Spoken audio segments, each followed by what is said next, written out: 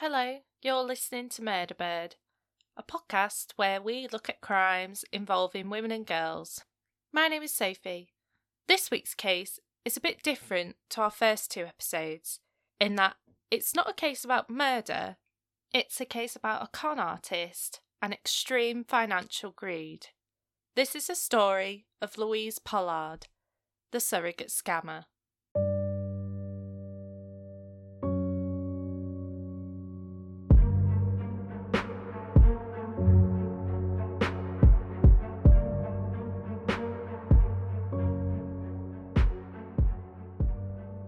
There are two types of surrogacy, traditional and host.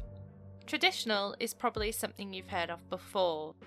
The surrogate's egg is fertilised by artificial insemination, so the surrogate mother is genetically related to the baby, but the agreement is that she'll carry the baby to term, and then that baby is handed over to the intended couple. Host surrogacy is when the surrogate is impregnated with a fertilised embryo. So she's not genetically related to the baby, it is the intended parent's baby, and then again, obviously, it's an agreement made that she'll hand over the baby once it's been born. Surrogacy is unregulated, and the agreements drawn up between the surrogate and the intended parents are not enforceable. So the birth mother is the legal mother, and the couple are just putting their faith into her that she won't change her mind during the process. And this is still the case even if another woman's egg is used during the IVF process. So even if she's not genetically related to the baby she's carrying, because she's given birth to it, it's hers, which I didn't know. Despite this, surrogacy is an attractive option for couples who can't conceive children naturally, because either one way they get to live sort of vicariously through the surrogate mother and be part of the pregnancy process and usually part of the birthing process as well. And if they go the host route, they're still having a baby that's genetically theirs, which is something important to some couples. However, as it isn't regulated and the agreements can't be enforced legally without independent legal action, surrogacy is also an option that results in heartbreak, changed minds, and financial scams. Thankfully, financial scams are relatively rare. However, that does not bring comfort to the couples who have been affected by this. One case of a surrogacy scam was Samantha Brown. When she was 25, she scammed couple Benita and Mark Cutter by pretending that she had conceived their child. She sent them generic scam pictures and talked about her antenatal classes and hospital appointments. From the couple, Samantha received money for incurred costs like maternity clothes, loss of wages, travel costs, and the couple even paid for a day trip to Loch Ness with her. All the while, Samantha was not pregnant and was leading the couple along for months. In 2014, as suspicions grew and the due date drew near, the couple received frantic texts telling them that Samantha was in an induced coma following a car accident. They were then sent a picture of their stillborn son, who had apparently been delivered by caesarean. The child in the picture, the couple soon realised, actually looked like he was sleeping, and the blankets he was wrapped in didn't look like hospital issues. So they contacted the hospital in Scotland where Samantha was apparently a patient. The hospital had no record of her, and Samantha's devious scam soon unravelled. It was reported that she had scammed over $8,000 from the couple during the 10 months that she was involved in their lives. Samantha was just jailed for 2 years, and the couple were left to recover from the heartbreak and anguish caused by Samantha's cruelty. Today's case focuses on another con artist who preyed on people desperate to begin or add to their families. She scammed 2 families and potentially scammed a third, who are internationally infamous. What can I say about Louise Pollard? There's not much about her life you can find online that isn't already related to her surrogacy journeys. She's been on This Morning, a British morning TV show where she talked about being a very young surrogate. She was 23 when she conceived her second surrogate baby, and that she had a goal of being a surrogate mum to at least 12 children. Oh yeah, and she was also going to be the surrogate mum for Osama bin Laden's son and his wife. That's probably worth mentioning. In 2010, Louise conceived twins for Omar and Zainab bin Laden, but whilst she was visiting them in Syria, she was attacked by two nameless men and apparently miscarried. Knowing what we know now, police believe that Omar and Zainab could have also been victims of her scam. And yeah, why not? Probably. But the bin Laden family weren't the only victims of her insatiable greed and insurmountable cruelty. Louise Pollard's dream of being a surrogate mum started when she had seen a programme with her mum about surrogacy. She had seen the couple's happiness and thought she wanted to do her bit too. As I said before, by the time she was 23, Louise had become a second-time surrogate mum, and she had dreams of becoming Britain's most successful surrogate by bearing over 12 children. Louise met Josephine and Keith Barnett on Surrogate Finder on the 5th of February 2012. Josephine and Keith were a middle-aged couple. They had been trying for a baby for 12 years and poured their life savings into IVF, which had unfortunately been unsuccessful. Desperate to complete their family, they turned to surrogacy. They were confident that they had vetted the agency they were using, they were savvy with the law surrounding surrogacy, and when they checked Louise's papers and Facebook page, she seemed to have a lot of positivity surrounding her and her surrogacy journeys. Louise and Josephine exchanged pleasantries, and Josephine disclosed to Louise that they'd already spoken to two potential surrogates. One they had declined due to health reasons, and the second who had pushed about the financial side, which had left a bad taste in Josephine's mouth, as she wanted a surrogate who was going to be as excited about the baby as her and Keith would be. Louise replied, reassuring Josephine by text, "Hiya, it's Louise, potential surrogate mum. Thought it would be easier to text. Sorry to hear about your current sorrow. Sounds to me like she is putting you off. Well, I can reassure you by saying I am a proven surrogate. I already have gave birth to two healthy surrogate children and have one son of my own who is 5 years and can supply you with references. I must stress, never pay a surrogate mum anything till she at least has even done some home insems, or more so pregnant, especially not a proven surrogate mum. Louise, kiss kiss."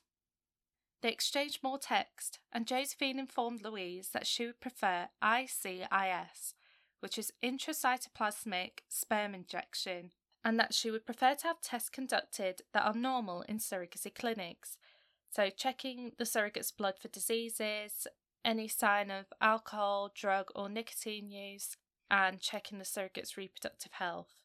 However, it seemed Louise felt a little bit differently to Josephine. She sent a text saying, "Why involve a clinic, a third party, if there is a less invasive option? I'm available as soon as my next period starts, and 2 weeks from then, brackets ovulation. So if you would like to meet up and discuss things and see how you feel meeting me, then I'm happy to do that."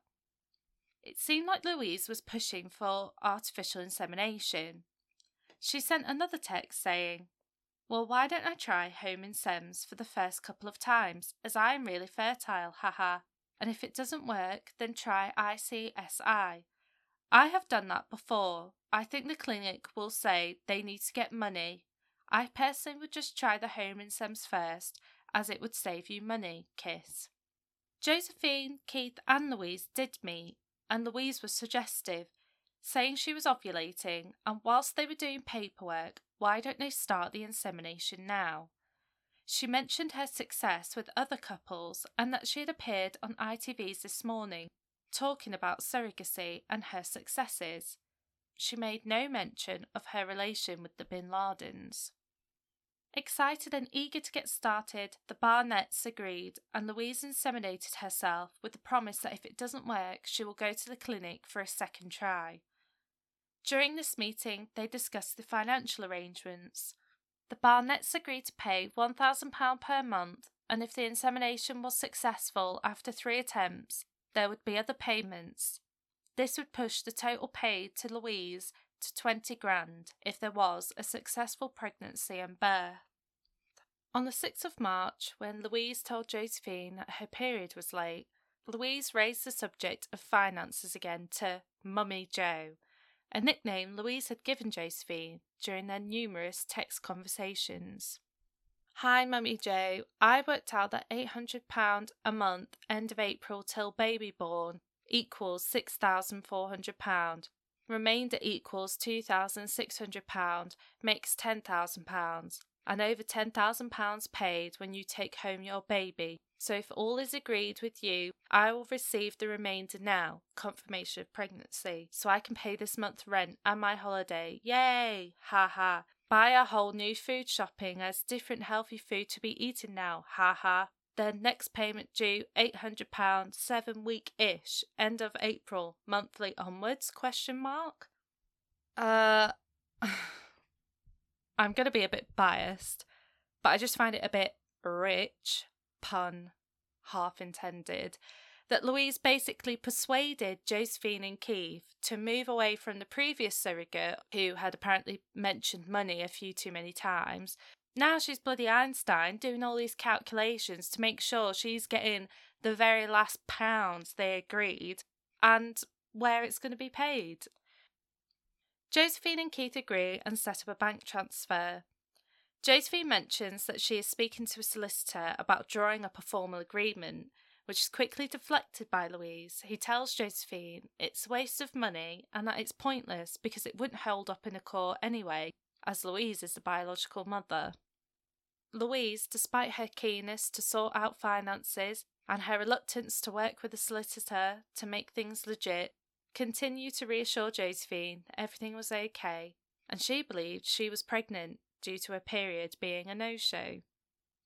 However, 2 days later, Louise told Josephine she was bleeding, and on the 31st of March, Louise called the Barnetts to break the news. She has had a miscarriage. Josephine and Keith were heartbroken, not just for their loss, but for Louise's loss too. And as a testament to their kindness, the couple invite Louise and her son down to their home in Penzance for a short weekend break. They spend their time eating out, going to the beach and getting to know each other. Josephine said she enjoyed her time with Louise, and it appeared the weekend worked wonders on Louise, because on the 27th of May, after her second insemination, she implied that she was pregnant again, and on the 6th of June, Louise confirmed she was pregnant again. However, this time, she needed a favour. Louise's car had failed its MOT, and she asked Josephine for an advance on the next payment of £150 to help her with the repairs. Like last time, the pair exchanged excited texts, with Josephine telling Louise how excited she was to finally be a mum, and Louise full of good news and pregnancy updates. Another request for cash came from Louise on the 20th of June, this time for £795 to cover her rent, as she had to spend her housing benefit on other bills. 2 days after sending this cash, the Barnetts had an exciting text from Louise, who had told them her boobs were tingling and she believed that her milk was coming in. 4 days after the good news text, another request for money, this time between £1,800 and £2,000 for removal costs and to find a new place to live, as her landlord had defaulted on his mortgage and his house was getting repossessed, rendering Louise effectively homeless. And if she was homeless, so was their unborn child. So it was a no-brainer for the Barnetts to pay the money, but agree it would be taken off the final surrogacy bill. Although the Barnetts paid this money, this request began to sow the seeds of doubt. How could this woman fall into so much financial bad luck in such a short amount of time? And it didn't seem coincidental that every time they received some good news about the pregnancy, a request for money would soon follow. Although at this point they had no reason to doubt Louise, the uncertainty and lack of legal backup meant they became uneasy when the requests became more frequent. 2 weeks later, on the 2nd of July, Josephine contacted Louise, asking whether she had gone for the 3D scans, and if so, please could she see the pictures. When 2 days passed with no reply, Josephine contacted Louise again, only to find out that Louise had been involved in a car crash. She was okay, however she was now having stomach pains, which she shrugged off as being a side effect of the crash. When she started bleeding the next day, Louise allegedly went to her GP, who told her to take some painkillers and get some rest. However, it was the morning after that Louise texted Josephine and told her she had been bleeding heavily and believed she had miscarried. And I'm only saying this because I know the outcome of this story, but how convenient that suddenly she's not pregnant anymore after being asked for not only scans of the baby, but to also confirm her new address where she had apparently moved to after being given almost $2,000 by the couple she was apparently helping. This event triggered Josephine to finally Google Louise, and this is when she found the Bin Laden article. Incensed and terrified that they were being scammed, Josephine and Keith told Louise that they were coming to her old house in Bristol and they wanted her to take a pregnancy test. The Barnetts arrived at Louise's old address. Louise snatched the pregnancy test from them and went upstairs. When she came back down, she showed the Barnetts that it was positive, indicating that she had recently been pregnant. What Josephine and Keith hadn't realised was that their warning that they wanted her to take a test had given Louise enough time to get a urine sample from a pregnant friend, a la Gone Girl. Placated, Josephine and Keith apologised, and the relationship between the couple and surrogate began to repair. That was until something changed. On the 19th of August, Louise very valiantly told the Barnetts that she was ready for another insemination, but she couldn't travel to Cornwall because her car had to be scrapped. Hint, hint, nudge, nudge. After a discussion, Josephine suggested buying Louise a car so she could easily visit when she needed to. A few days later, however, on the 8th of September, Josephine broke the news to Louise that actually they won't buy her a car now, but they agreed that a new car would be a gift for her after the first scan. So not even when the baby was born, but after the first scan. So after everything that this woman had put the couple through and the money they'd already spent on her, they were still offering her an incredible, generous gift, purely through their desire to have a child. But Louise didn't care about that, and she did something that's usually reserved for people who've just had a bad date. She ghosted Josephine and Keith. After multiple texts from Josephine went unanswered, Josephine sent a final text to Louise on the 20th of December, saying that they were seeking legal advice and wanted to recoup the money they had lost, which at this point was just over $10,000. Louise didn't respond to this because now she was involved with a new couple, Deborah and Tony Carber. The Carbers had declined Louise's original fee of $20,000 and a new car, and instead Louise had agreed on £1,000 for a successful insemination, another £4,000 if she fell pregnant, and £10,000 after giving birth. Unsurprisingly, Louise fell pregnant pretty much immediately and demanded money quickly after that. The Carbers, similar to the Barnetts, were so overjoyed and desperate to add to their family, they sent her the money plus the $4,000 agreed, safe in the knowledge that they had a letter from the NHS confirming Louise's pregnancy. The Carbers, knowing that they were dealing with something not legally enforceable and they were dealing with quite a large amount of money, called the NHS to confirm the letter's authenticity. There was no record of Louise or her pregnancy, and when confronted with this, Louise deflected and doubled down. She was pregnant, but she had actually miscarried, and now the Carbers were treating her poorly, while she had sacrificed her body just for them. How selfish! But also, doesn't that sound familiar? The Carvers, not having any of it, contacted the police, and Louise just moved on. 5 months after originally ghosting Josephine, she sent her a text. Louise came at Josephine with a sob story, complete with abusive boyfriend who did not understand Louise's selfless desire to be a loving surrogate, saving couples from childlessness all over the UK. Josephine was tentative, hurt by Louise and the experience, but relieved to have some sort of explanation as to what happened. Louise then dropped a bombshell. She was pregnant with her boyfriend's baby, and she was going to put it up for adoption. But did Josephine and Keith want it? Do you want a baby? This is obviously unethical in a number of ways, but most importantly, it is baby trafficking and is very, very illegal. The Barnetts, at this point, had had enough, and they reported Louise to the National Fraud Authority. And combined with the Carvers' report regarding the false NHS letter, the police were able to track Louise Pollard down and arrest her. In May 2014, Louise appeared at Bristol Crown Court and pled guilty to 3 counts of fraud by false representation. Louise was sobbing when Judge Graham Cottle sentenced her to 3 years and 4 months in prison.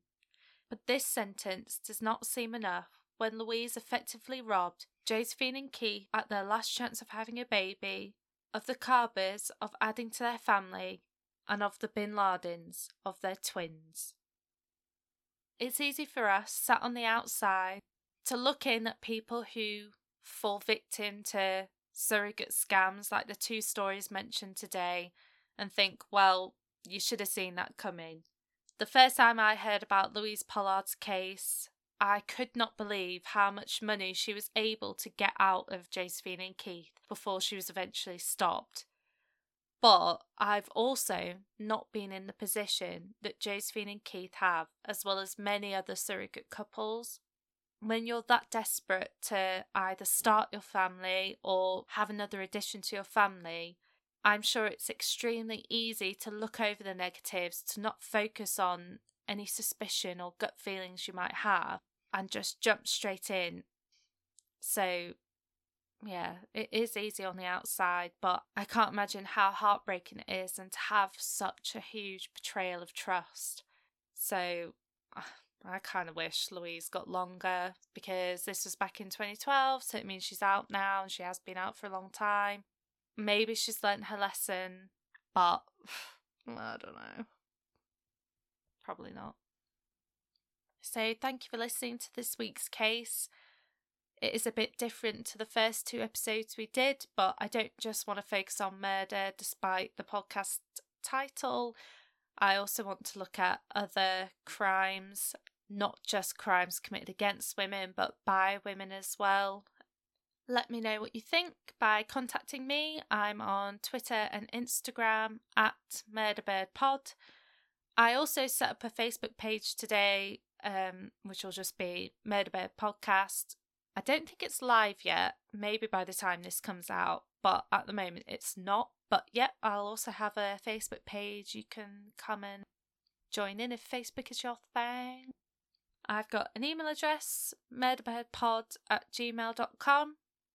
So if you have any questions, queries, complaints, cases, constructive criticism, I want to hear it, please contact me.